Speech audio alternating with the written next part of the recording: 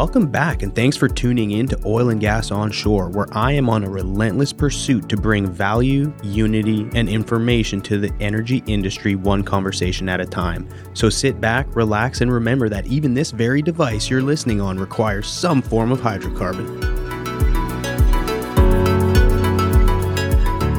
This episode is brought to you by our new sponsor for the Oil and Gas Onshore podcast. A big shout out to Technip FMC, a company who truly represents the future of the oil and gas industry. Hey everyone, look, not only do you get awesome weekly content by listening, now you've got a chance to win some serious swag brought to you by Technip FMC. Each week, one lucky listener will win a bundle of gear, which includes everything I'm about to list. Seriously, everything. An Audio duffel bag, a Yeti tumbler, an executive power bank power charger, a Columbia neck gaiter, and a set of Ace Pods 2.0, which are the true wireless Bluetooth earbuds. All you got to do is click the link in the show notes and enter your information to win. Simple. Now go get your swag on. Well, welcome to this week's episode. We're here at the Cannon with Denise Hamilton, founder of WatchHerWork, award-winning speaker, consultant, diversity and inclusion strategist.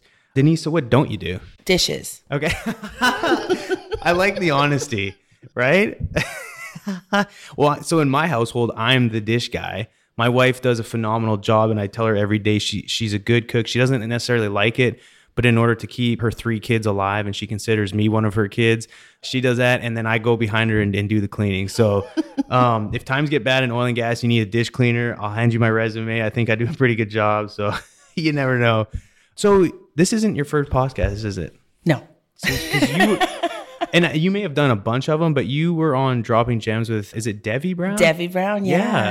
And that wasn't too long ago, was it? Last year. Okay. Amazing. Yeah. So do you do podcasts a lot? Because you speak a lot, right? Okay. I speak a lot. I do podcasts a lot. And just, try to spread the word. Right. So why? Wow, why? I think that we all are given a set of gifts. And we are expected to change the world, to impact the world with the gifts that we're given, right? And I think that one of the gifts that I have is the ability to translate experience, the ability to help people who are disparate perspectives or positions to hear each other and to see each other with fresh eyes.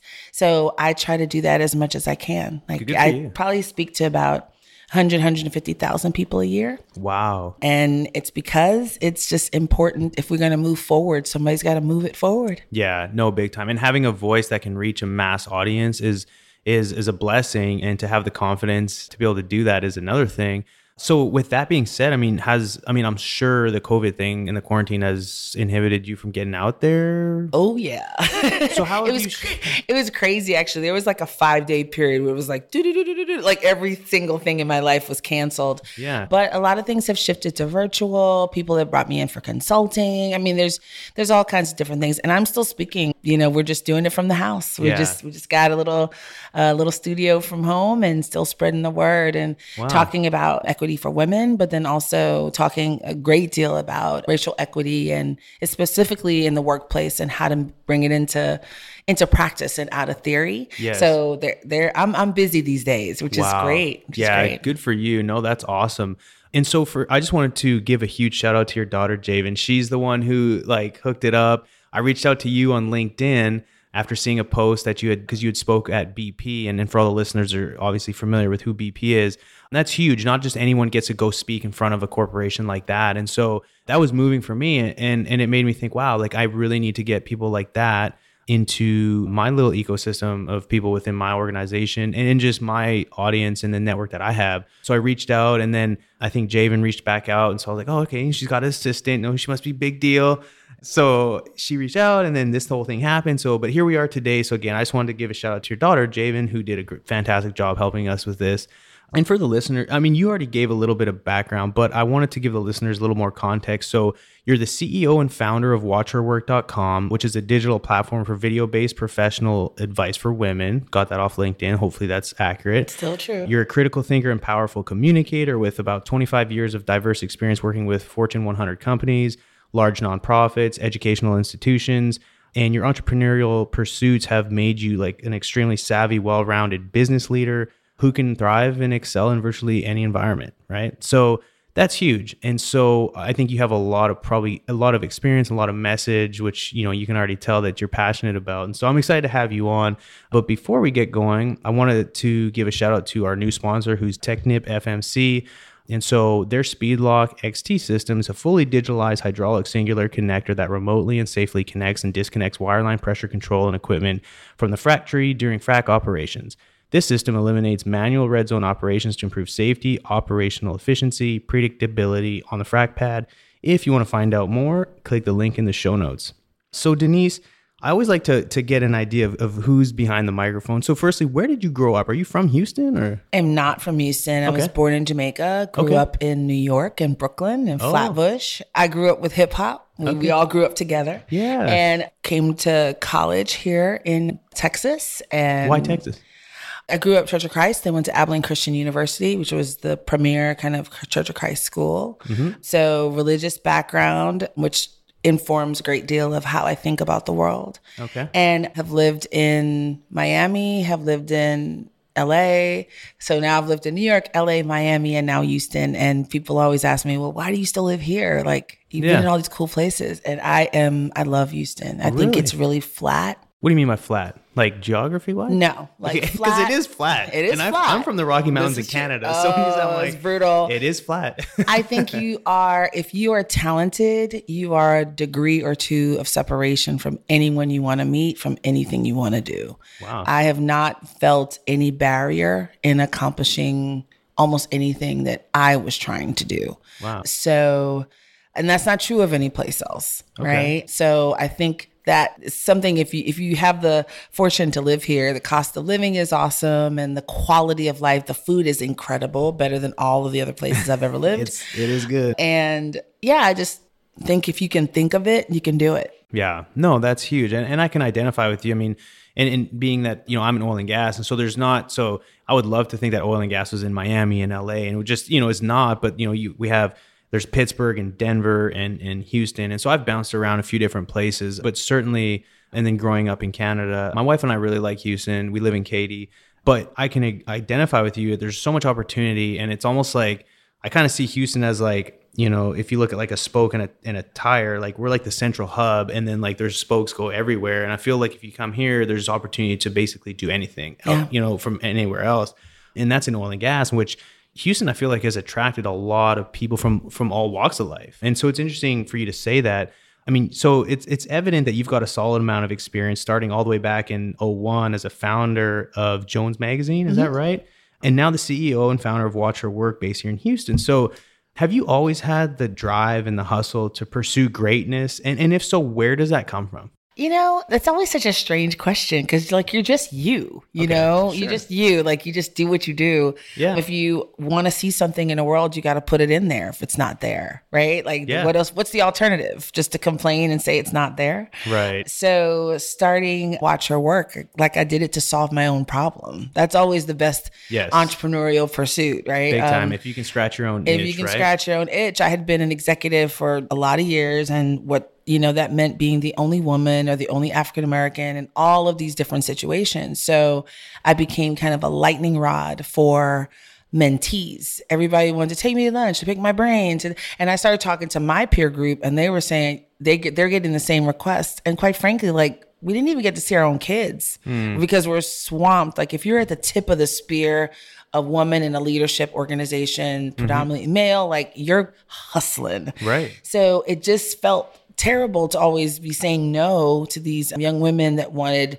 mentorship, but you just didn't have the bandwidth to help everybody that needed help. Right. And so we turned on the camera. Like, it's really simple. It's like, let's just capture some of the answers. So at least there's a place they can go if they want to answer the question. That's how WatchHerWork was born. Okay. I didn't have any special video training or any, programming background. Like, we just figured it out. I mean, you can figure out how to make a bomb on YouTube. Right. So if there's anything you want to do, you just like research it and figure it out. The beauty of technology nowadays, the internet is single-handedly the most important tool we all have because there's no excuse anymore. And now we have about 7,000 videos, and we're getting ready to launch WatchHerWork in Espanol. And we've worked with all kinds of brands, a lot of oil and gas, Apache, Technip, Awesome. ExxonMobil, BP, just all, I mean, we're in Houston, so you got to do oil and gas if you live in Houston. Yeah, but you're making some serious waves. And they've been really open and really welcoming and really supportive of advancing women in their organization. So I shout out all the oil and gas brands that have reached out and worked with me. Marathon Oil has been an incredible partner. Wow. They just want the world to be better, and Yes. they understand the power and the influence that they have. And I'm always honored that they give me a space at the table. Yeah, no, that is so cool. And so that is something that I'm sure my audience can appreciate. And we'll talk about how, people can get connected to you later down the road. But having that wide range of, clients or customers, if you will, to really make an impact all over the board. And that's right now, I think it's always been important. Don't get me wrong. But I think now, even more, I think it just gradually continues to get more and more important, and it's the level of awareness is more. And so that's actually really cool. And so you started it, you said, to basically scratch your own itch, but you've always had like some of that entrepreneurial spirit, right? So are you doing other things as well, or does that take up most of your time? Well, I'm always doing other things. Yeah. That's my focus. Like, if you guys can't see, but I've got on my brand new t-shirt that says "Do Something." Yeah. I'm creating a journal for allies on how to be a better ally. It's called Do Something. Yep. And so being pulled into a lot of conversations, consulting with companies around racial equity. Women are my jam, but I'm definitely like a part of this racial equity discussion.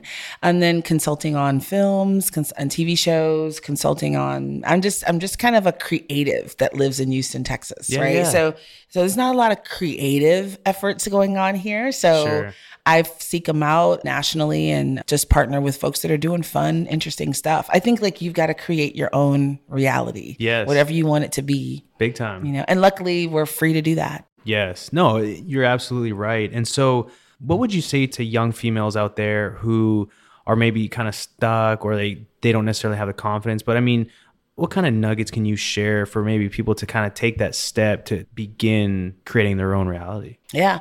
I'd say the same thing I say to the guys, right? Like, Sure. That no one cares.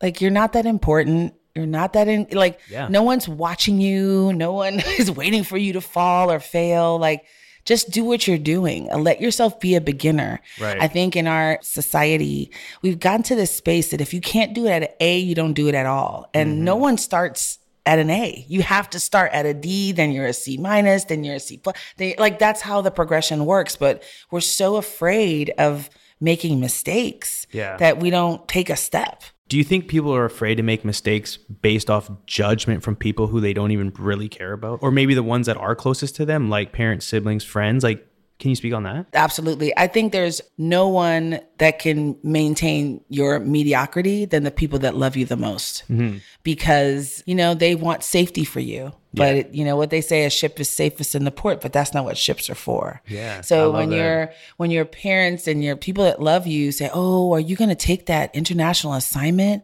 Oh, like, are you going to go to that country by yourself? Like, you don't know anybody." They're legitimately worried about you. Yes. But you'll never be an executive at an oil and gas firm if you do not take those international assignments. If you don't take them when they come, you're not going to be able to move up an organization. So they love you, but they don't know this world, and they don't know what's in you and what's possible for you.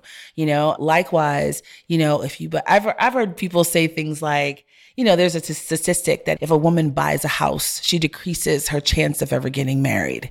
Well, if you don't, you want a man to think that you need him. You want to, you know what I mean? Like we get a lot of messages that you've just got to purge. Yes. I think that it's really interesting how much we're programmed to believe what we're not capable of, right? And how the whole damsel in distress kind of approach, like something as simple as, let's take a couple Disney movies, right? You remember Rapunzel? Yeah.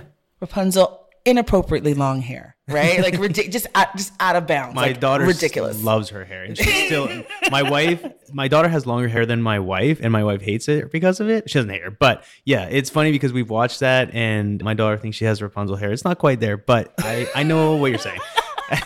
So, what a message, right? Rapunzel helps her mom, the witch, get in and out of the tower. She helps the prince get in and out of the tower. It never occurs to her to use her own hair to get out of the tower. Right. Like, it's yours. Like, you could have done something. You could have solved that problem for yourself. Wow. And then, like, the Little Mermaid, you can have the man of your dreams. All you have to do is give up your voice. Right. What a message. That's crazy. Think about it. I never, all you have to do to get she had never spoken to Eric when she gave up her voice just for a chance to be with him. What?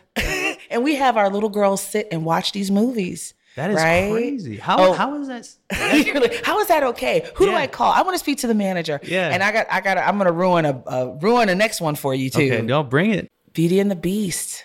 Yeah. I mean, let's talk about it. The Beast kidnaps her father, throws him in a dungeon. He's about to die. Like, he's killing her father. Yeah. She comes to save him, trades her life for him, and is a prisoner in the castle. He scares her so badly one night that she grabs her coat and runs into the wolf-infested woods to get away from him. That's how scared she was of him. Wow. Now, walk me through how they end up in love. I don't honestly remember. My daughter hasn't been on. Remind everybody, because I don't. But just the thing, like the idea that, the message of Beauty and the Beast is true love will make a beast a prince. Yeah. If you just love him, it doesn't matter how he treats you. If you just love him, he'll become a prince. Think of the message that we are telling our little girls. Wow. So we're all like programmed. We all live in this soup that tells us how to think and tells us how to be. And so the biggest thing you can do if you want to be truly free is unplug from the matrix. Yeah. Is challenge the stories in your life, create your own stories. And that comes through authentic relationships. That comes through working on things where you are not skilled.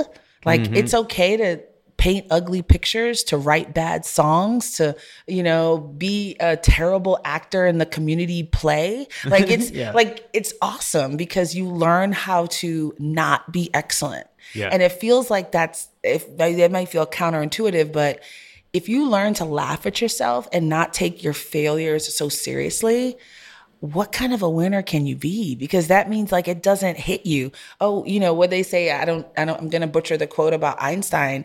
He tried the bulb so many times. Yes. What if he had stopped at number 10, the top number 20, number 50? Like we wouldn't have what we have. Yeah. So I think one of the biggest challenges we have in our society right now is just the fear of failure, the fear to try, the fear of being judged or criticized, or everyone not understanding what you're doing and not thinking that you're great. It's okay to not be great.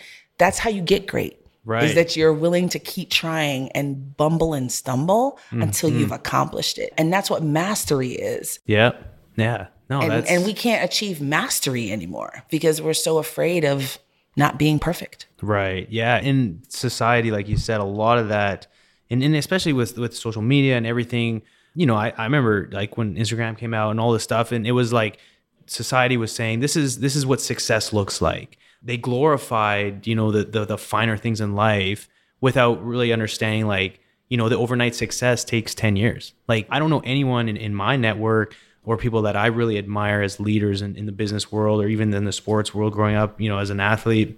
Like, sure, there's some genetic component and certain people have skill sets that automatically give them a little bit of an advantage in certain aspects, but it takes time, it takes failure, and you need to appreciate the L's just like you do the W's. Absolutely.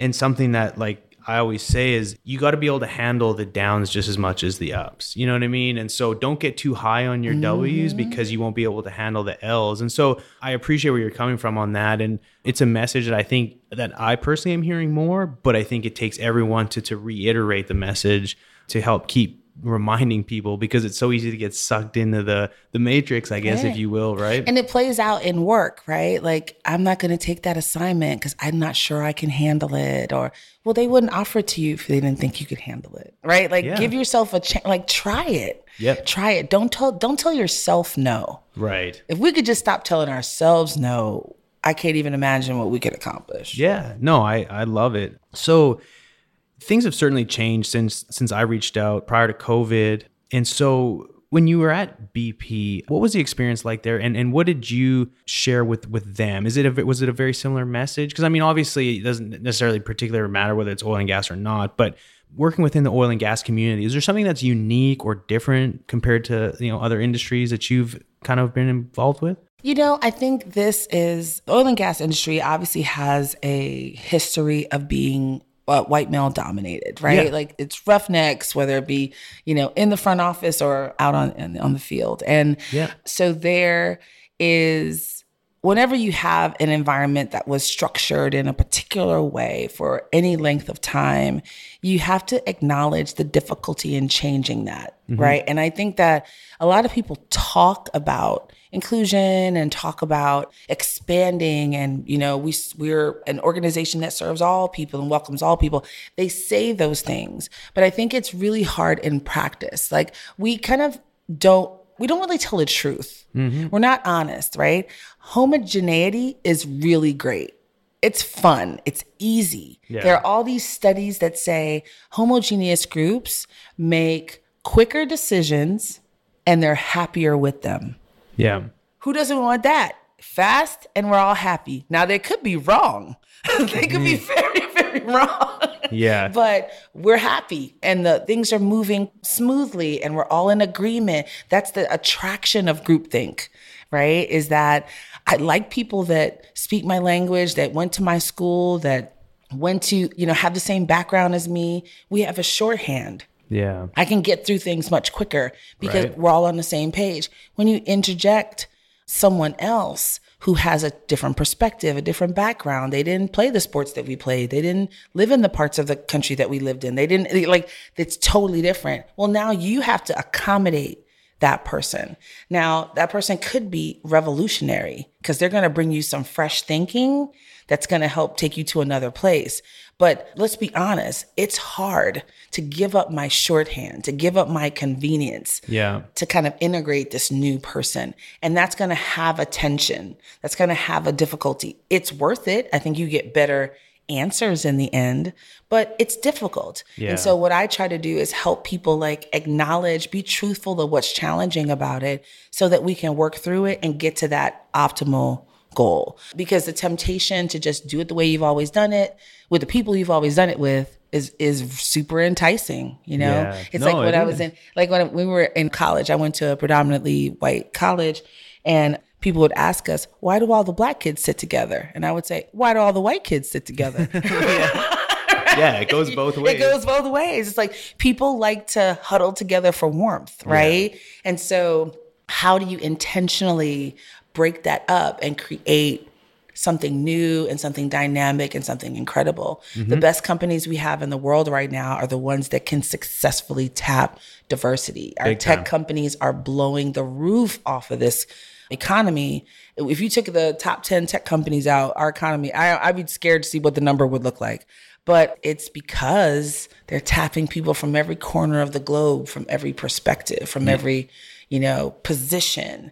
And so if you can do that as an organization, you can kill it. But it's hard. It is. No, and it's certainly, I think, like you said, the level of comfort that people have without having those difficult conversations, people don't like to have uneasy conversations. And so it's easy to put on paper to oh, here, support this or, we support that. But where the difference is who executes and who actually takes action. And so that actually brings me to my next point is, can you share some insight outlined on a recent article that you wrote with regards to how Houston's business leaders can help end systemic racism? Because you had some pretty good nuggets in there. And so can you speak on that a little bit? Yeah, I think that there's a temptation to bandwagon this, right? Yeah. To put Black Lives Matter on your website and to put out a great statement, but one of the things we're seeing is so much backlash because companies will put a statement about Black Lives Matter and then their Black employees will be like, well, do your Black Lives matter? And right. your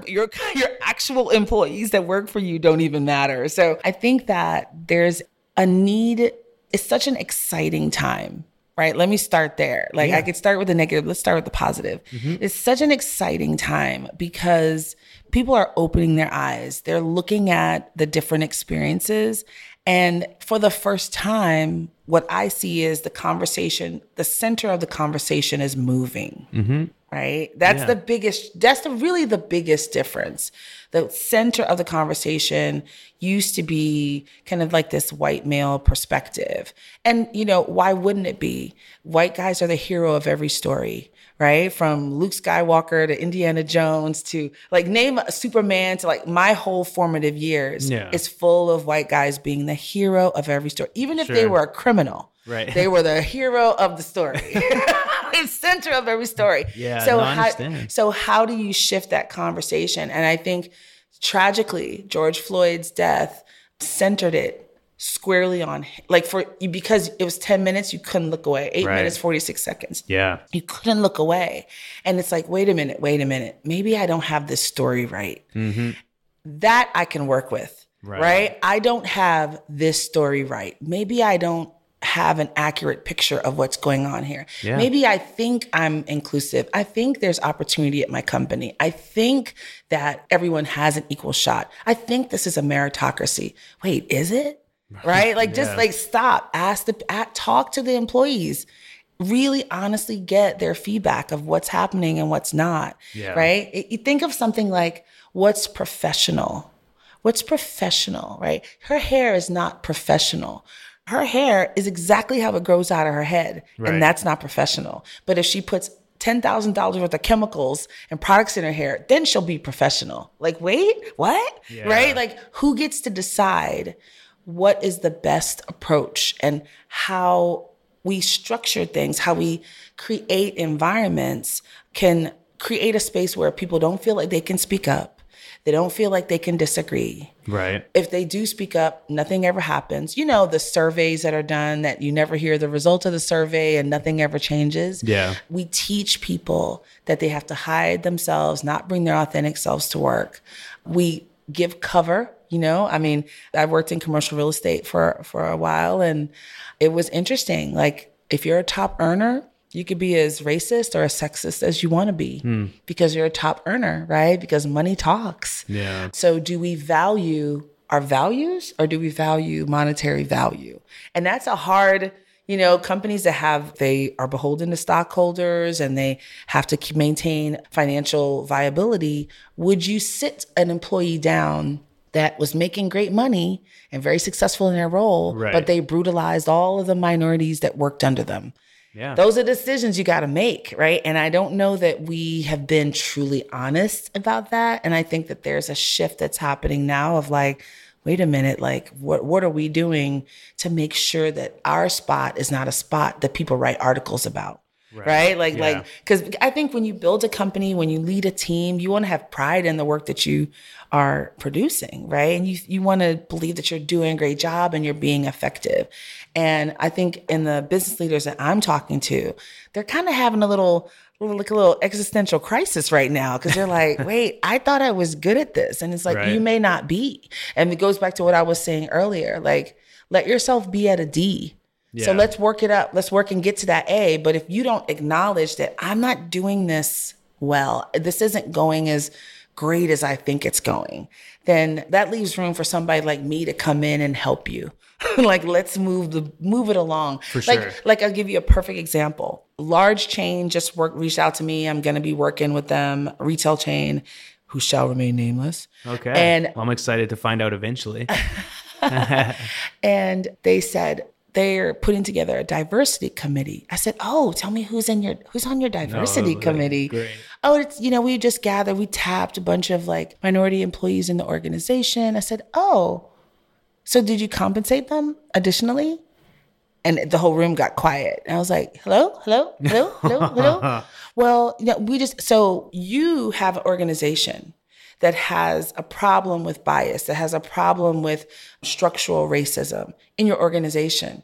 And you have tapped the people who are on the victim side of that equation, the people that are most impacted, who have, by the way, the least power, to now solve the problem for your multi-million-dollar organization, but you're not going to compensate them? Really? Yeah. If you give anybody else a raise, if you give anybody else a new project, if you give anybody else a new initiative to support your organizational growth, you pay them. But you expect all of these people to do this additional work on their lunch break. So A, do you really take this seriously? Because if it wouldn't happen on your lunch break if it was serious, right? We what you measure is what grows. What you feed is what grows. Yeah. What you measure is what matters, right? And so we measure everything in money, but this. Yeah. Isn't that interesting? So they're like, I didn't even think about that. So you're telling them that it doesn't really matter because you're not giving it real time. Right. It doesn't really matter because you're not putting any resources in it. And I hate to break it to you, it's not the Black people that have the problem. It's the white people that have the problem. So you need to have both groups on these committees talking and having discussions. So having a group of minority employees that give you a list of grievances, not in context and without managerial involvement, that's just wallpaper. Yeah. It doesn't matter at all. So, I mean, I think that there's real opportunities to make substantial impact and real change. And we just have to commit to it. Mm-hmm. And just like anything else, if I needed sales training, if my people needed sales training, I would get that for them. Yeah. Right. And so we need managerial training on how to effectively deal with that appetite, that temptation of homogeneity that makes us normalize one group and externalize another group. Right. No, that's a huge message. And so one question I had and I was thinking about, and this might be silly, but like, so let's pretend, I'm manager of X and I have, let's say, some minorities that work underneath me. Is it up to, say, people, and you may not even be a manager of anybody. Let's just say like I work, next to so-and-so. Mm-hmm. And, as someone who's white, like I'm curious on how to engage on this type of topic to so hopefully help the culture within an organization. Is it important for everyone to then start asking their peers, how do you really feel? Is there anything I can do? Because a lot of people are curious. Mm-hmm. Or is it up to managers and leaders to develop systems to help with that change? Like, is it okay for someone just to go up and say, hey, like, I know there's this issue happening. Like, can we talk about it? Like, without offending, because that can be very uncomfortable. It can. So is there like a good, 1, 2, 3 step for people that are just amongst the peers of the mix of people? I love that question because it's a very complex question and it's the heart of the matter, right? It's the heart of the matter. Because it's like the elephant's in the room and everyone kind of like walks around it and then they're like, oh, well, don't worry. Our company, in quotes, is going to solve the problem. But how do you like organically within the company, people that maybe work at the same position, like how can I engage you or someone engage me? Like, how do you what are the right questions to ask? What are the wrong questions to ask? You know what I mean? Yeah. So the first thing I'd say is it depends, right? And nobody likes the answer, but it does depend. You have to think about it. Like, let's say you're on a team of 60 people and there's 2 Black people on that team. Imagine 58 people. Rick, how are you? Are you okay? Right. Can we talk about this? Oh my God. Rick just wants to do his work. He is like, I am not in charge of your wokeness. Unfortunately, some white people have discovered justice the way Christopher Columbus discovered America. Like there were people already here, right? So this is new to you, but it's not new to me. So the constant questions and the constant from everyone, it can be very draining for that African-American employee. It just can. I'm just being honest about that. Sure. But I want to back up because I think it's like such an important question because it's about relationship, right? It's about relationship. If you are walking down the street and you've got like spinach in your teeth, there's a person that could say, hey, you've got spinach in your teeth, and it would be embarrassing because they would embarrass you in front of good people. There's a person that could say there's spinach in your teeth, and it will be so helpful because they're discreet and they're truly here to help you. There's a person that can tell you your spinach in your teeth and you laugh about it because they're funny and you have a camaraderie. Yeah. The question is really about relationship. Have you taken the time to build an authentic relationship with the minority members of your team? Right. If you have that relationship, it can tolerate a whole bunch of stuff. There's some stuff your wife can tell you that nobody else can tell you. Right. Because you have that foundation, right? And there's a grace. Like I think white people are very concerned about saying the wrong thing, right? So they say nothing, right? Okay. And to me, like the antidote to that is build a true relationship with that person. show goodwill. And goodwill, let me give you an example of a couple examples.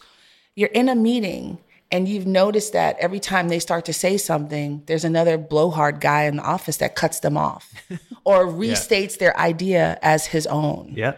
Or you've seen it, right? Oh, We've all all the time. seen it. Yeah. Speak up and say, isn't that what Rick said? Yeah. Can you just think of that subtle gesture? Like, how is that different than what Rick said? You may have a power in that group that Rick doesn't have. Yeah. But just share the mic. Share your state. So when you go to Rick to talk about something, you have a track record with him. Yeah. He knows your heart. He knows who you are. So you can stumble and make mistakes in how you interact and ask the questions about this topic because he knows that you're for real. Yeah. The problem ensues when somebody who has never been interested, who has worked next to Rick for 6 months but never spoke to him, sees him in the elevator, doesn't address, like, you know what I'm saying? Like, now you want to be buddy and talk about racism. There's no platform. There's no foundation. Yes, so that's a great, be a great good answer. person. Like, welcome people in, reach out. I remember when I worked in a commercial real estate firm here in town, we all sat in cubicles and an EVP, an executive vice president, came out and invited every single person to lunch but me. What? I was the only black woman, only black person, only black woman.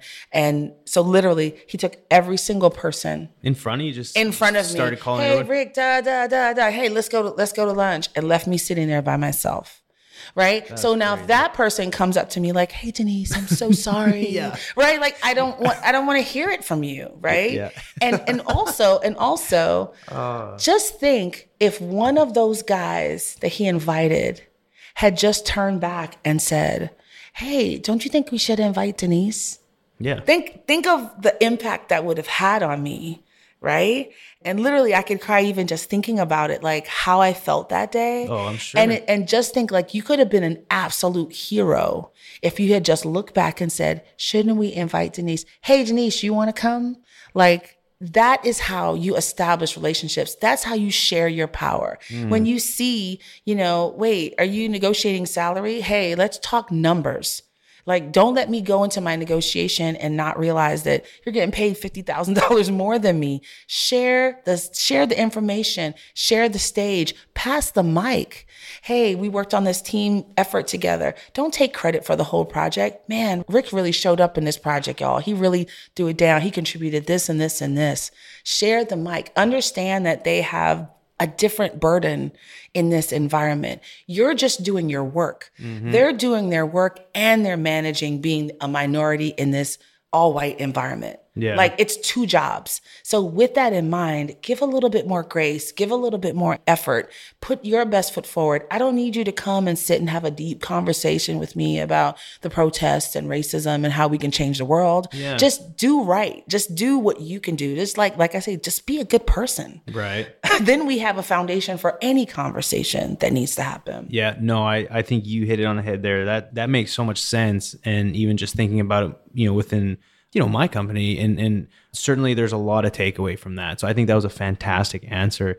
So my next question is, so are there, and you don't necessarily have to name them, but are there companies out there, oil and gas or not, that you think are laying a positive framework to help create change? And if so, I mean, you've touched on a lot of it, but are there things that companies can do to take action, like now, like little things? Or yeah, there's a million things. Well, of course, yeah. right? I think that, again, like I said earlier, what you feed is what grows. Yeah. Put real money into these initiatives.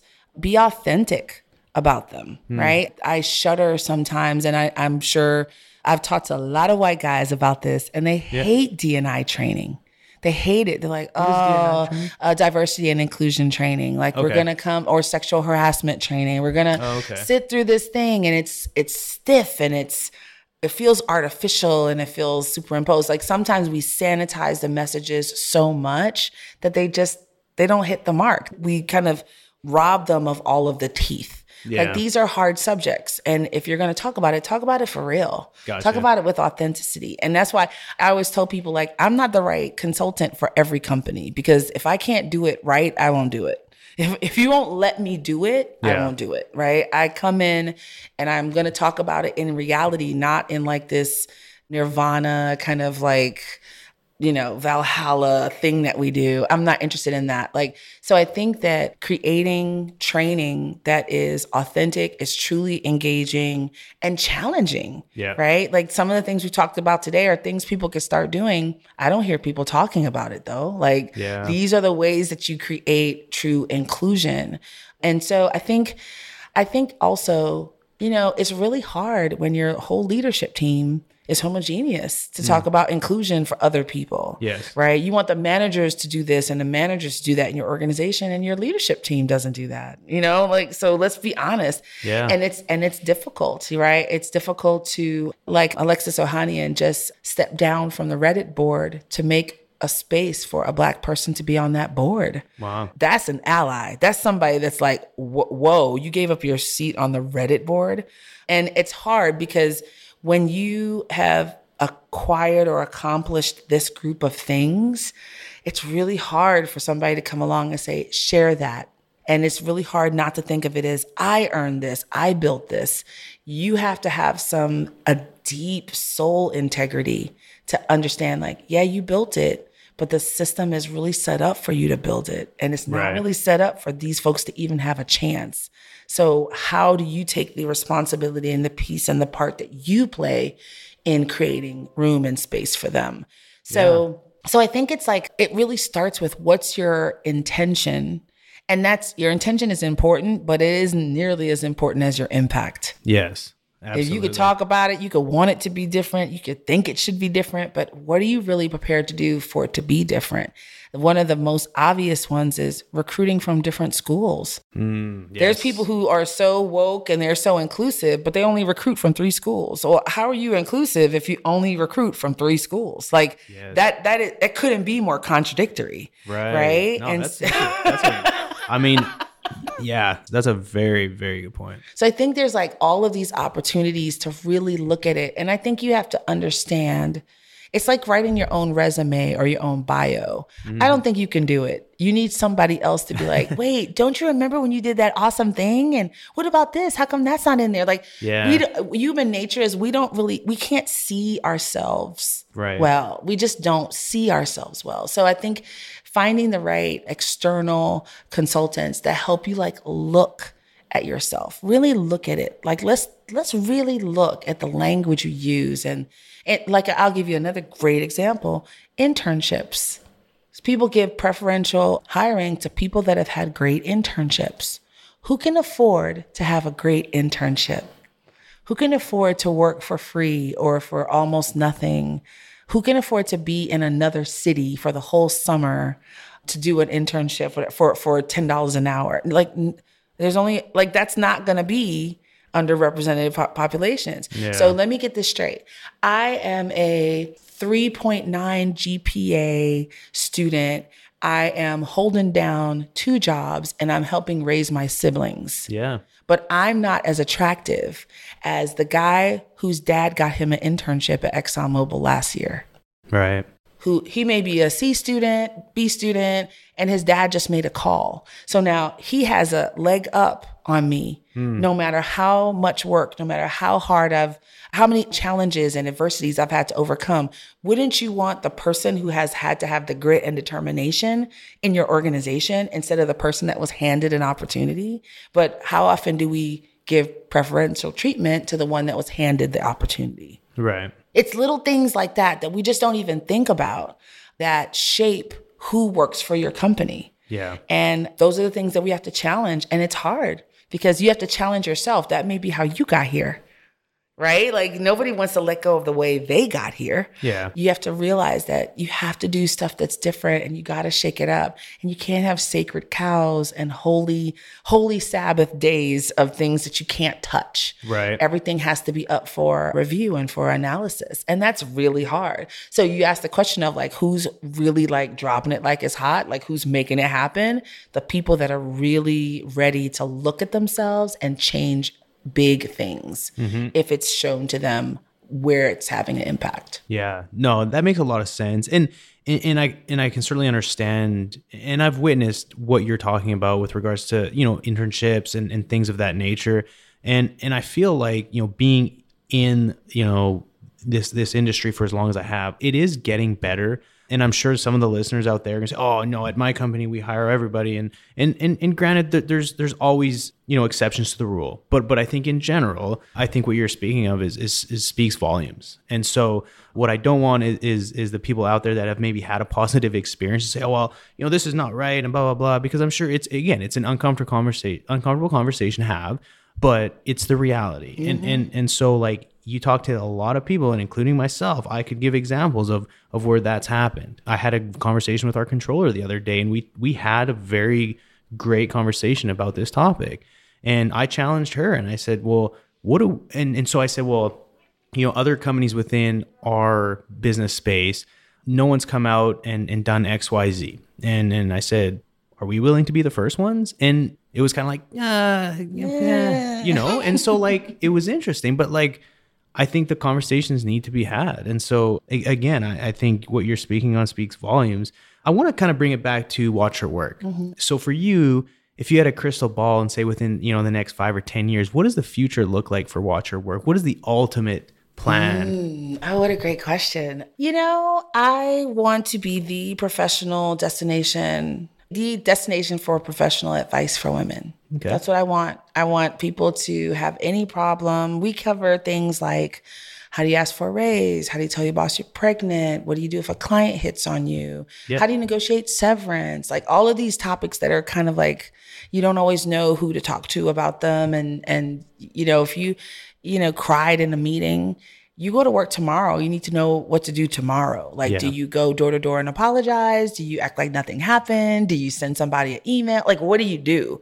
You can't wait 2 weeks from Tuesday to talk to your mentor. Like, you need to answer right now. So I want to be the just-in-time destination for professional advice for women. We want to have 20,000 videos by the end of the year. We got 7,000 now, and obviously COVID has put a dent in that plan, but we're pushing forward with a national program they're kicking off in July for women to send in their own videos of their own advice and things that have happened to them. Because, maybe Linda slept with John in accounting and now he's telling everybody, like, what does she do, right? Like, who would you ask these questions, right? Yeah. And so to have people that have literally already gone through these situations tell you what they did. And another thing that I do on the site that I think is super important is I don't decide what the right answer is. I put 3 or 4 answers for the same question because people are different. Yes. The diversity on my site is intentional. And that diversity is not just racial, but it's also, life is different at work if you're pretty or if you're not, if you're tall, if you're petite, or if you are an extrovert or introvert. Like, it's just wildly different. So you have to have all those different types of people so that people that are using the site can find themselves, right? To find their person that's like them and get that advice, and then see people that are not like them. Yeah. And like, how did they handle it? So I just want to keep going. We are launching this summer also, is our big project, corporate training, just like a learning management system so people can access our content, and including ally training in that. And just, continuing to speak, raise the profile, spread the word, tell the story, bring the message. Yeah. Just more of the same. Cool. It's been really interesting building a company like this from Houston. This is definitely something you see more out of New York or LA. Yeah. And I dig it. Like, I'm really thrilled to be representing kind of the middle of the country, like places that people think of as flyover states. It's like, no, there are real women here who are killing the game, who are working their behinds off. Yeah. And I want to support them to have everything that they want or desire. So if I can help, we say what we do is we help women go further, faster. Yeah. If I can help women go 20% faster, everyone in my audience just goes 21% further, 21% faster. Yeah. That changes the entire world. It really does. Economically, like, it just changes everything. So we just want to be a resource and add value and just help. That's what we're trying to do, is help. Nice. Well, the passion behind the voice speaks for itself, for sure. So I was just thinking about this. So certainly, that is something that I think a lot, and hopefully more and more women continue to utilize. Would you say just coming from a male's perspective, like, do you think there is ever such thing as watch him work? Like, would you ever, and not to say like, well, what about me? But, it's called every day. Right. We watch him work all the time. I had to throw that in there because you know, there's people out there. Well, what about us? Like, why don't we get stuff like that? I think guys are good. I think y'all are okay right now. I think you're okay. It's like, leadership. I think is what 98% of male in America. Look, but one thing that's really funny that's gonna blow your mind a little bit. 18% of my audience is male. Yeah. Cool. What's that all about, right? Hey, and so we kind of those are ones that are in the closet, not telling anyone they're following, but they are. Right, they're like lurking. I have a lot of male lurkers, right? And I think it's a couple people. I think it's men of color because they have some of the same issues. Yeah. But then I also think it's like really incredible, like male managers that are just trying to understand. They're trying to hear. They're trying to learn. I love that. I love that they're coming on the site and trying to hear, because the thing about my site that's different, WatchHerWork, you get to hear women talk about these things in their own voice. Yeah. It's not like some canned presentation that, somebody reads from a script. I'm telling you what happened to me. And so I love that like we have these men that are like, I just want to lead the women in my organization better. I want to be a better manager. Like, for sure. That's awesome. That totally made my day when I heard that. So yeah, we have a space for men at WatchHerWork. Don't feel excluded. Y'all can come on in. The water's fine. Yeah. No, I had to throw that in there because just to get some giggles. So for you, who's your biggest mentor or someone that you look up to? Is there someone that you really kind of like say, you know what? There's got to be somebody. And it doesn't necessarily have to be from a careers perspective, but anyone just that helps you when you're kind of, in that framework of like mind frame of, I'm not sure which direction. Do you go, or do you have someone that you really like value when it comes to mentorship? I do.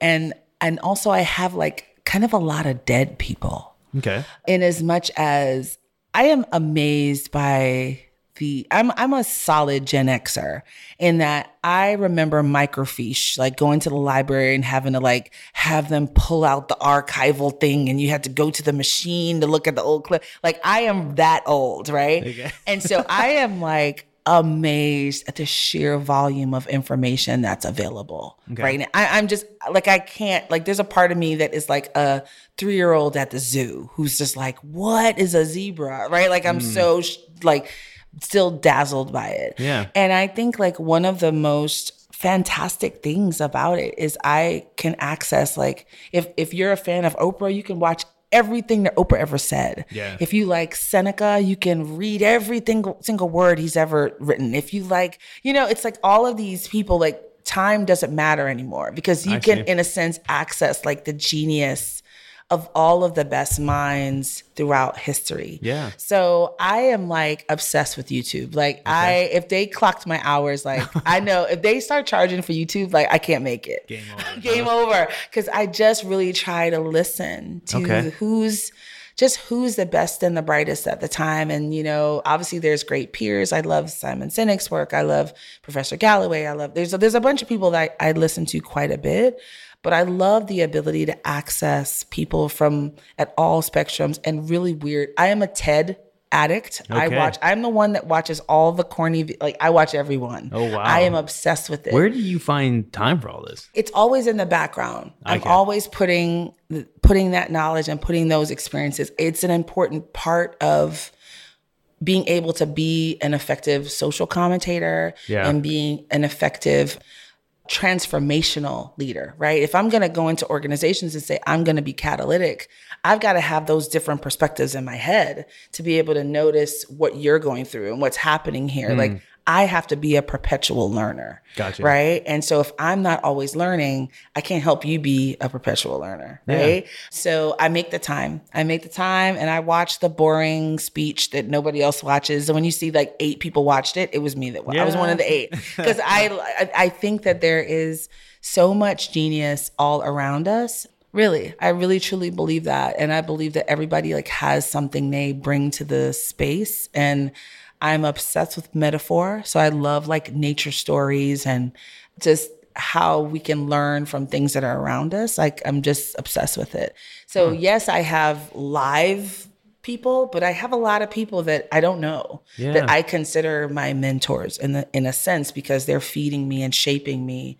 That's why I encourage, like, that's kind of what my site is, right? Like, come on over and just consume. Like, you may not have a mentor, but I'm going to give you hundreds. Yeah. Right? Like, that's literally what I'm doing so that you can be great. Because there's something kind of discouraging. This was an ingredient when we started WatchHerWork. I had so many young women come to me and say, like, I just keep trying to get a mentor and nobody's interested. I can't convince anybody and I can't. And that's, that's kind of heartbreaking. And I was like, that's okay. Like, just here's a tool that you can use and keep reaching out to people and keep trying to establish those relationships. But don't wait for that. Right. Like, you can curate your own learning right now.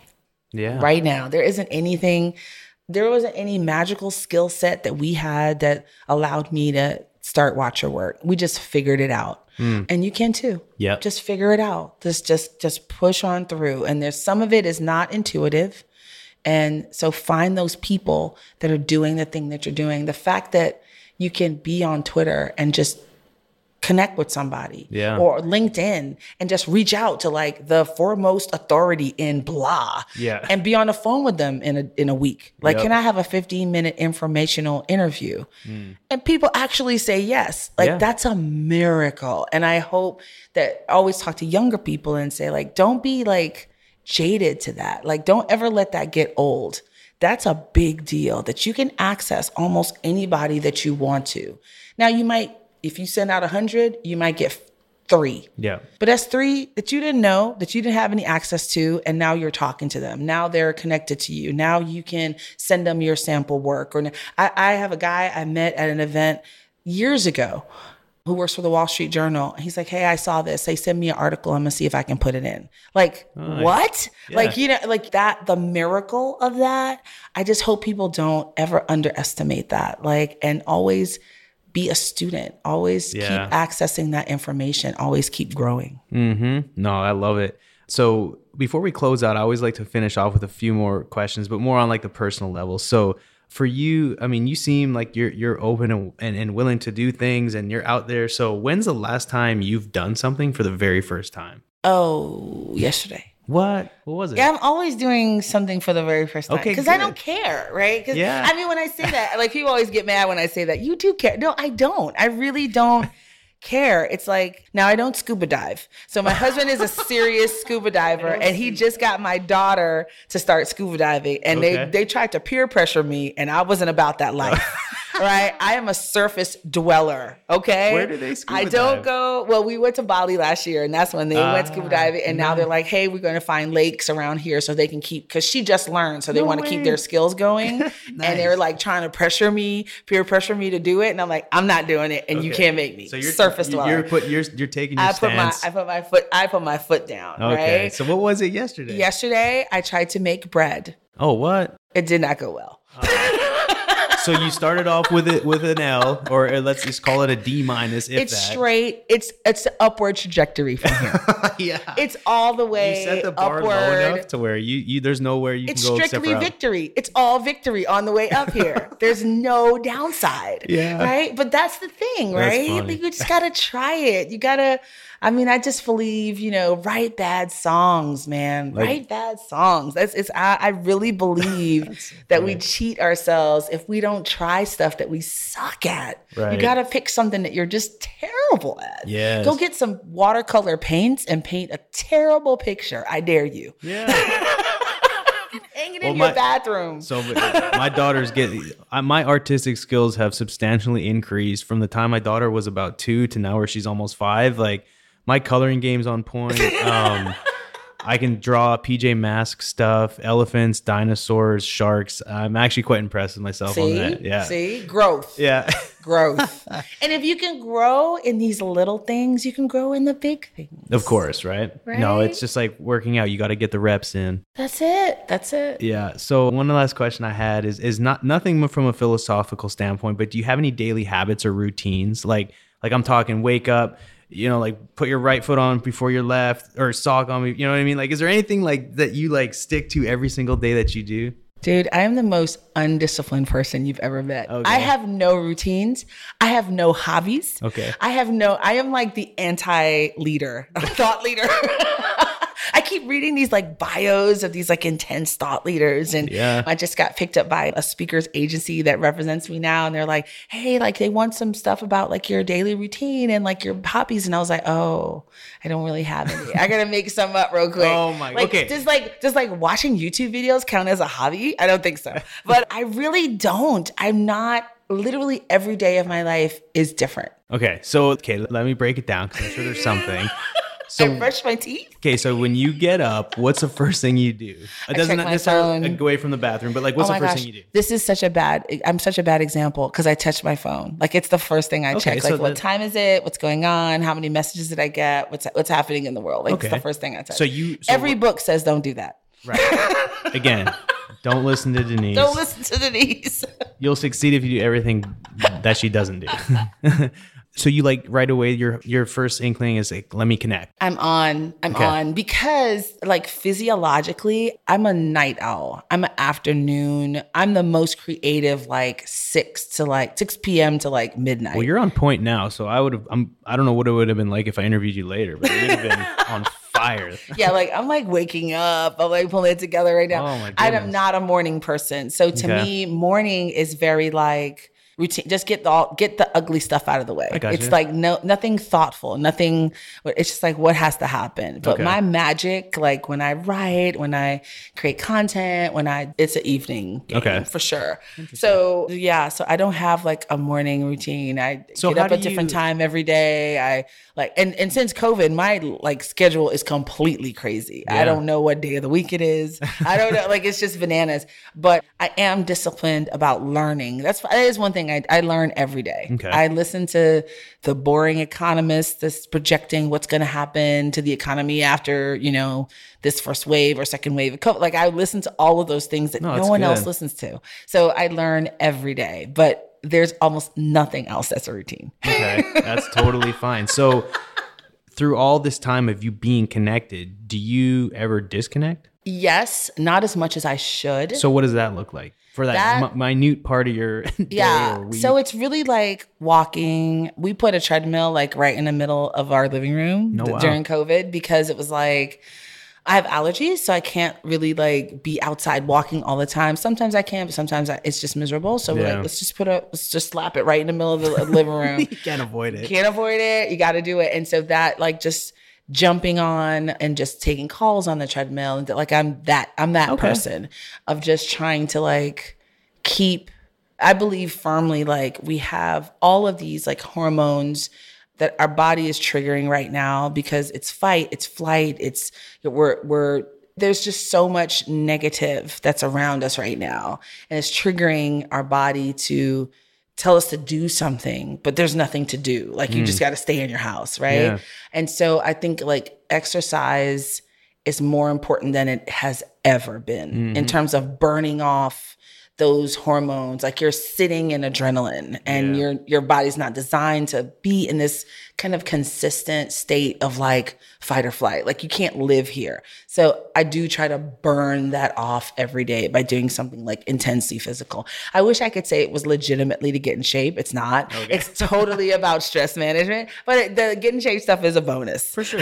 No, I like that. What was I going to ask now? I got thrown off, but that's funny. Well, so there is, I was going to, have you ever tried meditating? It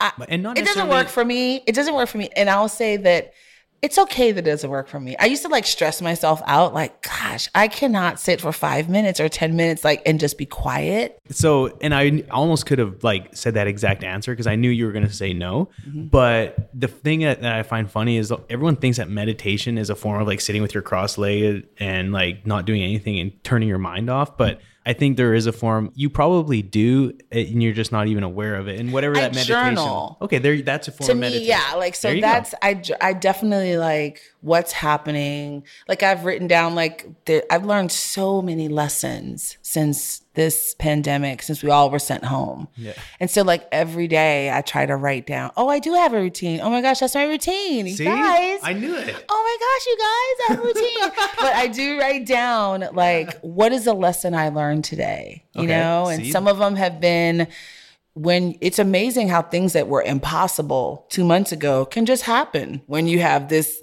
condition, right? Like all of a sudden, like money is available and resources become like, it was kind of a miracle.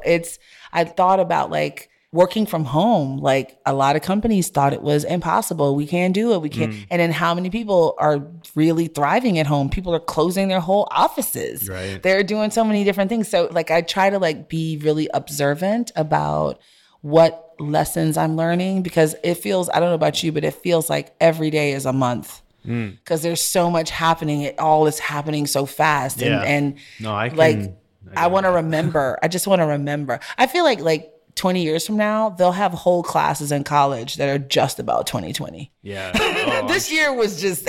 I know. It's like I seen this meme and it was so funny. It was this kid sliding down a slide and the end of the slide was a big cheese grater. And they said it's like sliding into 2020. And this guy is going over a cheese grater. Like he's going down this fun slide and he gets to the bottom. It's like, boom. Exactly. Oh, that's too funny. Well, look, there's a few other house cleaning things I'd like to mention. So for everyone out there, I'd like to take a moment to tell everyone about some upcoming events that we have. Hey everybody, Alex here with the events on deck. So due to current circumstances, of course, we are not able to have any in-person events. So I have nothing of that nature to update you guys on, but we have been hosting some virtual events. So OGGN is wanting to offer free webinars, live happy hours, etc. during this time. Since these events are not scheduled out as far in advance as in-person events, we would like to keep you guys updated via Facebook, LinkedIn, and Twitter. So be sure to keep checking up on that, and we'll keep you guys posted on anything we're offering. It has been free. We want to offer you guys value during this time that we're all at home, so please continue checking in and joining us for these virtual events. We are looking forward to seeing you guys whenever we're able to have in-person events, and hope you're staying safe and sound. Awesome. Thanks so much. And anyone out there in the Houston area looking to play some oil field hockey, come join the Hack and Whack crew for some old timer hockey. We do it every 2 weeks at Memorial City Mall Ice Rink. Hit me up on LinkedIn for more details. Denise is laughing. She almost fell out of her chair, so hopefully we can get her on the ice. You never know. And then if you're looking to get in shape for over the summer, visit KTX Fit in Katy, Texas, and get a free trial by telling one of the coaches that I sent you.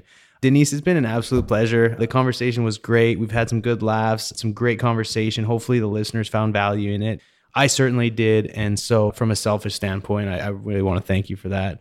What's the best way for people to reach out? And you don't have to like spell everything out, but what we'll do is if you have any links that you'd like me to put on, I'll put your LinkedIn link, WatchHerWork website link. And then if there's anything else that you want me to plug, I'll throw the link in the show notes. So just send me that. But if you want to verbally mention them, you can. I say some people are like, oh, you can reach me at www. Oh, no, let's not do that. Yeah, just watch your work, catch me where you can. And also just follow on social, right? Because it's another way your vote matters. You're voting for me when you follow me on social. Yeah. So perfect. Thanks. Awesome, everyone. Well, thank you so much for all the listeners out there. We certainly appreciate the support. Please, if you could, leave me a review, good or bad. I appreciate it all.